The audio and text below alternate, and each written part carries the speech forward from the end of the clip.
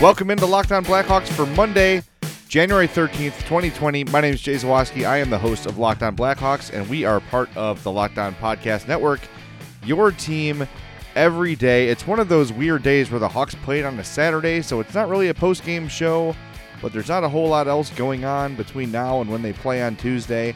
But there is some Hawks news to get to. There is some bigger picture stuff to discuss. Before we get into all of it, want to tell you how to get in touch. Remember, tomorrow's show is Talk Back Tuesday, so make sure you get those questions in today by probably 4 or 5 p.m. I usually record in the late afternoon, early evening, so if you want to guarantee your question gets in, make sure you get it to me by, we'll call it supper time, as my grandparents call it, on tonight, Monday night, so I can get them in there for Talk Back Tuesday. Voicemail number is 708-653-0572. The email is lockedonblackhawks@gmail.com. You can send a tweet at @LO_Blackhawks.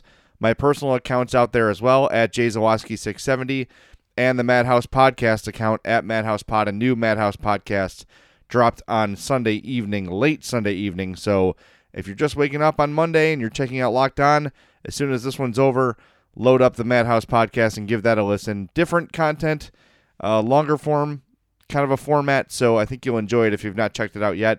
And make sure you subscribe, rate, and review all the podcasts that you love, including my podcasts, this one and the Madhouse Chicago Hockey Podcast. So the Hawks beat the Anaheim Ducks 4-2 Saturday night, and I watched this game on Sunday, and for the first time I had an error with YouTube TV. They did not record the first period and a half of the Hawks game, so I had to go back and find it and find all the highlights and watch the condensed game up to the point where I had the game. But this is the sort of thing that the Hawks should be doing against lesser opponents. They did it against Detroit, even though it took a little bit more time than maybe it felt like it should have. But it's a quality win against a team they should beat. There's no doubt the Blackhawks should have beaten the Anaheim Ducks. They're at the bottom of the Western Conference. The Hawks are a better team than the Anaheim Ducks, and it showed on Saturday night. There's no doubt about it. And the big story, well, I think there's two big stories from the win. Number one is the healthy return of Robin Lehner, and he was terrific, especially in the third period where the Ducks were really bringing the heat. They were down a couple goals and had to try to get back in the game, and you knew they were going to bring everything they had offensively. But a couple A-plus saves made by Robin Lehner in the third period. He made a lot of great saves throughout the game as well, but really stood out there in the third period, keeping the Hawks with that 2-goal cushion, which was huge. It's good to see Lehner back, and he said after the game that he wasn't feeling totally great in the first period. Then the second period, the Hawks did a good job of sort of limiting the opportunities the Ducks had, but then he said he knew in the third he was going to have to not stand on his head, but he had to be ready for the Ducks to sort of bring what they had, and he was right, and he was there, and he was ready to go, as he's been pretty much all season. So an impressive performance from Robin Lehner. The other huge part of the game, and it's been a huge part of the Blackhawks lately, is the sudden surge from Dominik Kubalik. Started the season well. I thought he played well in the preseason, and you saw every few games he get a goal or two, and you saw, okay, this guy's a nice option, a nice depth scorer. Now he has 16 goals, tied for the league lead for rookie goal scorers with Victor Olofsson from the Buffalo Sabres. He is hurt, by the way, Olofsson, so that's why his numbers have just stopped. But Kubalik has proven that he's a guy that can put the puck in the back of the net at the NHL level. 13 points in his last 11 games, and now that he's found a spot on the top line with Jonathan Toews and occasionally Patrick Kane, John Quenneville at some point. John Quenneville, by the way, was sent down after Saturday's win. No corresponding move announced, but there might not be one because Drake Caggiula is back and healthy, and there was no move made there. It doesn't seem like Andrew Shaw is close to returning, but you never know. These things can kind of happen quickly. Dylan Strome also has been sort of a day-to-day kind of a thing. He went to skate on Friday, tried it out for a minute, didn't feel great, but he could be close to returning as well, so I wouldn't expect a corresponding roster move just yet. If they find that Strome needs a little more time than they thought, maybe they'll do something. But anyway, John Quenneville sent back down to Rockford, 0 points in his time with the Hawks. I thought he played okay, but you want to see some point production, especially playing on the top line. But Kubalik, I think he's been really impressive. I really like his game, and I like that he's sort of taken it to the next step. The fear was, is he going to stall out? He hasn't. He's actually been their most, aside from, Patrick Kane and Jonathan Toews, he's been their most dependable forward lately, and that's a really good thing. And what I liked about Kubalik's game on Saturday was the fact that both of his goals were scored by going to the net, getting in front of the net, and getting rebound goals. That's how most goals are scored in the NHL. And yeah, we all love the awesome point shots, and we all love the one-timers and all those things. But if you're going to be a guy that stacks up goals, and you're not Alex Ovechkin or Sidney Crosby or Patrick Kane, you're going to have to score those sort of goals. That's probably going to be, 70% of the goals you score are going to come right in front there. So it's good to see him finding that part of the ice. I think that was something that he was not struggling with, but maybe adapting to early in the season. Now he's learning, if I go to the net, good things are going to happen. He's got a quick shot. You can see he's got a knack for sort of finding the puck at his feet in front of the goal. He can locate and score quickly. I really like his skill set. And I think that him on the bottom six doesn't really make a lot of sense. Sure, you can put him there and he'll be okay, and he's not going to hurt you. It's not like he's a disaster defensively or anything. But look, he's got a top six forward type skill set. He's proven it. And when he's put with quality players, he produces results. So maybe now, for the first time since Patrick Sharp, the Hawks have solved that top line left wing thing. Alex DeBrincat's probably capable of it, but he's always been second line, third line, just to sort of spread out the depth. I like Kubalik there, and I don't think he's quite the player DeBrincat is, but you give Toews a guy like that on his wing, and then you fill in with whatever right wing you want to do. Saturday, Patrick Kane started playing with them a lot towards the end of the game, last two periods especially, and that was obviously one of their better lines. But I'm really encouraged by what Dominik Kubalik has brought to the lineup, especially lately, and I think he's sort of proven the fact that he's the real deal. He's an NHL player. Now the question becomes, at the end of this season, when his contract's up, he's a restricted free agent, how much money is it going to take for the Hawks to get him re-signed?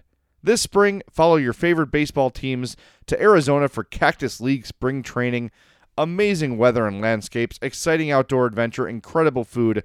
Arizona is the perfect home base for baseball fans. There are 10 stadiums, 15 MLB teams every day in February and March for spring training is 75 degrees and sunny. It could not be better. All 10 of those stadiums, by the way, are within 50 miles of each other. Very easy to get to. You can meet players before and after the games, get some autographs for the kids. Not only that, it's not just about the baseball. When the games end, great restaurants and bar, craft breweries, Four Peaks, Angel's Trumpet Ale House, Goldwater Brewing Company. I've had Goldwater before. It's tremendous. Live music all the time. There's a music festival coming at the end of February. You're going to want to check that out. Explore museums featuring everything from Native American heritage to modern art. I mentioned the landscapes. There's nowhere more beautiful and more unique than Arizona. When I landed there for the first time, I saw colors I'd never seen before in nature, and I immediately fell in love with the area. It's a trip I look forward to every year. Bring the kids, bring the family. There's so much to do.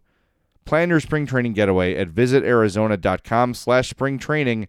Visit arizona.com/springtraining. It's Locked On Blackhawks, part of the Locked On Podcast Network, your team every day, reminding you that tomorrow, Tuesday, is Talk Back Tuesday. Get those questions in, lockedonblackhawks@gmail.com. The voicemail, 708-653-0572. And if you want to send a voice memo, that usually sounds the best. Open up your phone app, whether you have an iPhone or a Samsung, whatever.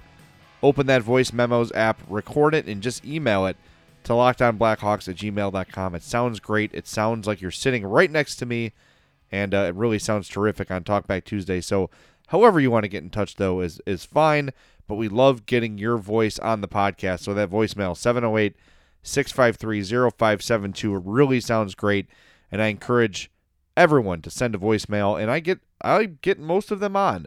Unless they're too repetitive, I'll usually choose kind of the best and most concise one, but I think that's only come up once in the entire time we've done this podcast. So get those questions in, and I will do my best to get all of them answered on Talkback Tuesday. I want to talk a little bit more about Dominik Kubalik and his play lately and what his next contract could potentially look like. Again, 13 points in his last 11 games, 2 goals in the game Saturday against the Anaheim Ducks. He's been red hot for the Blackhawks lately, and I was trying to find some comparable salaries from guys who were restricted free agents who had some success in their first contract and then signed new deals. And if we're tying it to the Blackhawks, I looked at Artemi Panarin. Now this is not the same thing. Panarin put up 70 plus points in both years with the Hawks, but he went from his entry deal was 2 years, $812,500 each year was the cap hit. Then he signed a 2-year deal that paid him $12 million, so $6 million each year. That's not what Dominik Kubalik is going to get. Matt Lucas from Second City Hockey, check out that blog if you're into the Blackhawks, I'm sure you probably already know about them if you know about this podcast. He cited Andreas Johnson from Toronto, scored 23 goals and 43 points for the Leafs last season. He signed a 4-year, $13.6 million deal this summer. That's a $3.4 million cap hit. Now, Kubalik is on pace for 48 points, and I think that pace is probably going to go down. It's hard to imagine he's going to sustain the level of play he's had lately. So, pare that down to maybe, 43, 44 points, and that's maybe about the range that Kubalik might be looking at. And $3.4 million is, for the Blackhawks, a lot of money. Remember, they've got to find a way to sign Dylan Strome. They don't have a starting goalie next season. Robin Lehner said on Friday that he's not going to take a pay cut to stay with the Blackhawks. He said he's been taking discounts his entire career, and he wants to get paid and deserves to get paid, and he's absolutely right. He should not take a discount to play for the Blackhawks. He should get what he's paid. And he said he's not looking to break the bank or get overpaid, but he wants to be paid what he's worth, and I think that's fair. So you're looking at Robin Lehner making probably $6.5 million, maybe up to $7 million, if the entire season goes the way the first half of this year is gone. They're going to want to get that done, right? What do you do with Corey Crawford? You just let him walk. Probably, if you're going to sign Robin Lehner for all that money, then you'll have Colin Delia as the backup or Kevin Lankinen as the backup. Delia's got $1 million cap hit when he's up in Chicago. So finding, $3.5 million for Dominik Kubalik could be challenging. So what do? How do they find a way to create that space? Scott Powers for The Athletic wrote a piece predicting some outcomes by the end of the season, and he said that he thinks the Hawks could buy out Olli Maatta or Zach Smith to free up some cap space. He also believes Brent Seabrook is going to play at some point next season. So these are the questions that need to be answered. And the Hawks know better than anybody what is the truth with Brent Seabrook, right? Because that's going to make a huge, huge difference. If Brent Seabrook plays for the Blackhawks at any point, that cap hit is $6.875 million. And a lot of people are assuming that he's just not going to play anymore. He's just going to sort of fade into obscurity until that contract expires. Or maybe the Hawks do what they did with Marian Hossa and trade that contract to a team, with some cap space, and they give up an asset to rid themselves of that deal completely, and Seabrook never plays again. But Scott Powers of The Athletic seems to think Seabrook's going to be back next year in some way, shape, or form. If that's the case, that's another almost $7 million on the books for the Hawks they're going to have to work around. So they've got a lot of things to figure out. And it's not going to be easy without Brent Seabrook playing. With him, it's going to be really tough. And maybe, just maybe, and I hate to say this and I hope it's not true, but maybe the negotiating rights to Dominik Kubalik are what the Hawks have to sacrifice to move out Brent Seabrook and clear that cap space.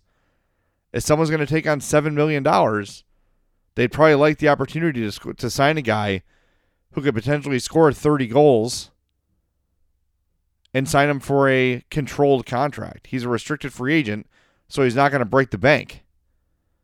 So I'm sure a team would like a 30-goal scorer for $3.5 million, where the Blackhawks might not be able to afford that. Remember, next season, Alex DeBrincat's new deal kicks in as well at $6.4 million cap hit. So they've got a lot to figure out here. And it's going to cost them something if they want to get rid of that Brent Seabrook deal. Look, if Seabrook never plays again, he can just sit there, that money sits there, and it's fine.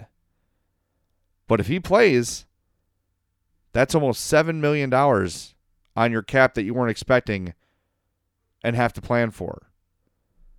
And when you look at some of the depth players in the system, there's not that obvious, this guy is next, he can come up and play for cheap. The only real option as far as that goes is defenseman Ian Mitchell, who would have to sign after his college season's over. And if they get to the Frozen Four, he will have missed a regular season and missed his chance to play the game. If they lose out in the first round of the tournament for college hockey, he plays at Denver, one of the better teams in the nation. But if they get knocked out early, he could probably come and play 2, 3, 4 games for the Hawks and sign this year. But aside from him, there's no real obvious next call-up. Anton Vadine is a free agent after this year, unrestricted. He's been up a little bit, but hasn't shown a ton. Alexander Fortin has been up here a little bit. And, he's got all the tools, but just can't seem to put it all together. John Quenneville was just here and didn't produce much. So it's going to be interesting. They have a lot of work to do with the salary cap. And I don't envy Stan Bowman or whoever the next GM is, because they've got a lot of work to do and not a lot of money to work with. It's Locked On Blackhawks, part of the Locked On Podcast Network, your team every day. Jay Zawaski with you here. One more reminder. Okay, I'll probably give you one more at the end of the show. So 2 more reminders about Talkback Tuesday tomorrow. Get those questions in today. 708-653-0572 is the voicemail number. Email lockedonblackhawks@gmail.com. The Twitter account @LO_Blackhawks. Hit me up on any of those 3 methods, and I will get your question in on Talkback Tuesday. I always look forward to Talkback Tuesday. Get some questions answered that I haven't maybe thought of or gotten to and enough, given enough coverage to. And if it's important to you guys, it's important to me. So get those questions in. Speaking of that, if you listen to Friday's Locked On Blackhawks, the day after the 5-2 loss to the Nashville Predators, I was a little bit critical of Kirby Dach. And man, did I meet a pushback on that. There were a lot of people coming after me for suggesting that Kirby Dach could be a little bit better, a little more aggressive, a little bit more of a generator of offense. And maybe I didn't vocalize it enough. Maybe people were just sort of reacting to tweets instead of the actual podcast. But my point is that Dach should be a guy that drives offense at this point. And look, I know he's a rookie. I know he's 18 years old. I'm not saying he needs to be Patrick Kane or Jonathan Toews, but I still see that deferring in his game a little bit, where he's letting other people do things and he's just sort of been a passenger. When he's aggressive and when he attacks, you see why he was chosen number 3 overall. So I tweeted out on Friday, I'm taking some heat today for being tough on Dach. I just want him to be more engaged offensively. He's been really good, especially considering he's 18. Take advantage of the opportunity. Shoot more. Don't fly by the play. That's all I'm saying. Someone responded, it's sad we now live in a society where young players have to succeed the minute they reach the pros. Making mistakes are not only common, but it's how they grow and develop the game. And I responded, I've done 71 at that point. This is episode 72. So Friday's episode was episode 71 of Locked On Blackhawks. I've also done dozens of Madhouse podcasts this season. And I think aside from a dissection of a play here or there, I've been overwhelmingly positive about Kirby Dach. And I still feel positive about Kirby Dach, as I should. He's been playing very well.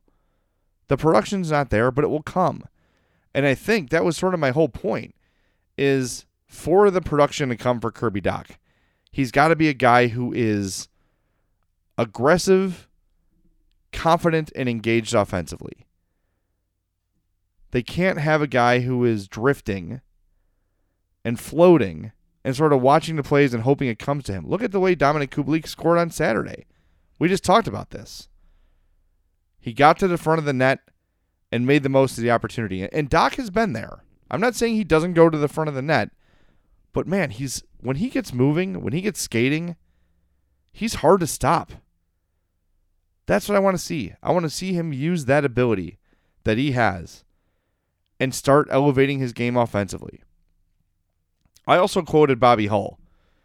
When I was writing my Blackhawks book, I found this quote, and it immediately made me think of Kirby Dach. Bobby Hull said, "I could skate up to 30 miles per hour, but I know that being able to stop and start on skates is important. If you glide around in a circular pattern, you'll wind up behind the action." That is what I've seen from Kirby Dach too often.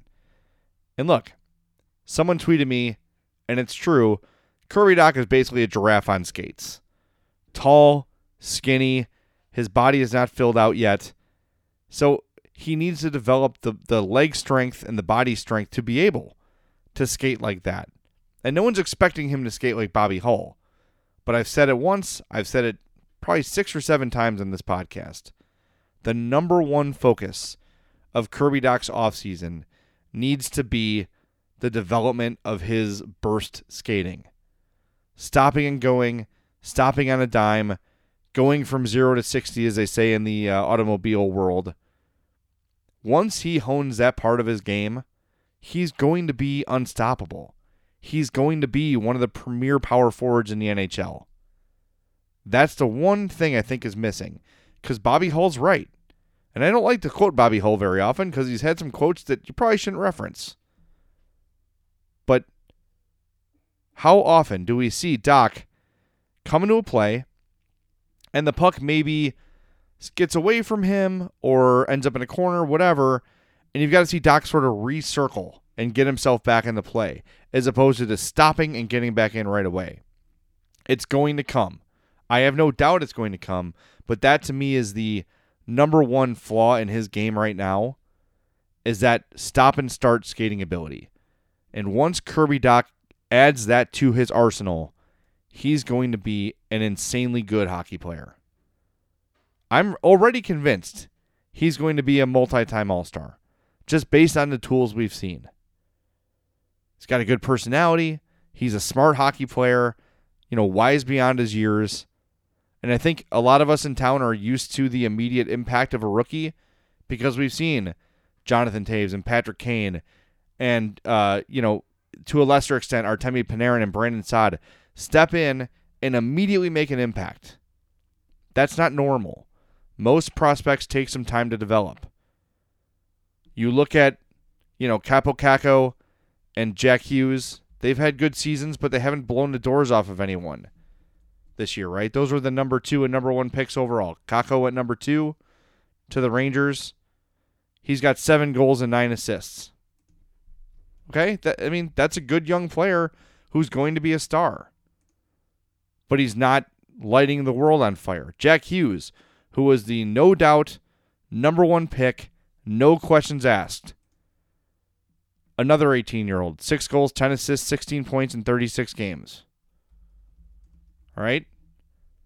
So for players to jump in right away and make an impact offensively right away, it's not normal.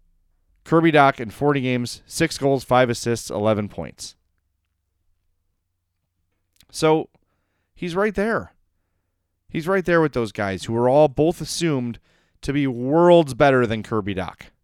And maybe when all their careers play out, those two guys will surpass Kirby Dach in a significant way. But right now, when you watch those 3 guys play, you're seeing them all sort of struggle in the same style. The consistency is the issue. You have those bursts. You have those looks of, oh my God, look at that. What is that going to be in 2 or 3 years, right? For all 3 of those guys. Dach's the same way. I'm convinced, as soon as he gets that skating, and that, to me, is going to be the offseason focus for him. Strength and skating. Once he gets those 2 things, He is going to be an absolute beast. All right, thanks for listening to this edition of Locked On Blackhawks. One final reminder. Tuesday's show, tomorrow's show, Talkback Tuesday. Get those questions in. 708-653-0572 is the voicemail. Leave a voice memo or an email to lockedonblackhawks@gmail.com. Send me a tweet at @LO_Blackhawks. And if you've not already, make sure you check out last night's Madhouse Chicago Hockey Podcast. You're not going to want to miss it. Lots of good stuff on there with me and my partner, James Naveau. Make sure you rate, review, subscribe, all that good stuff to both my Hawks podcasts. And we will talk to you Tuesday for Talkback Tuesday here on Locked On Blackhawks, part of the Locked On Podcast Network, your team every day.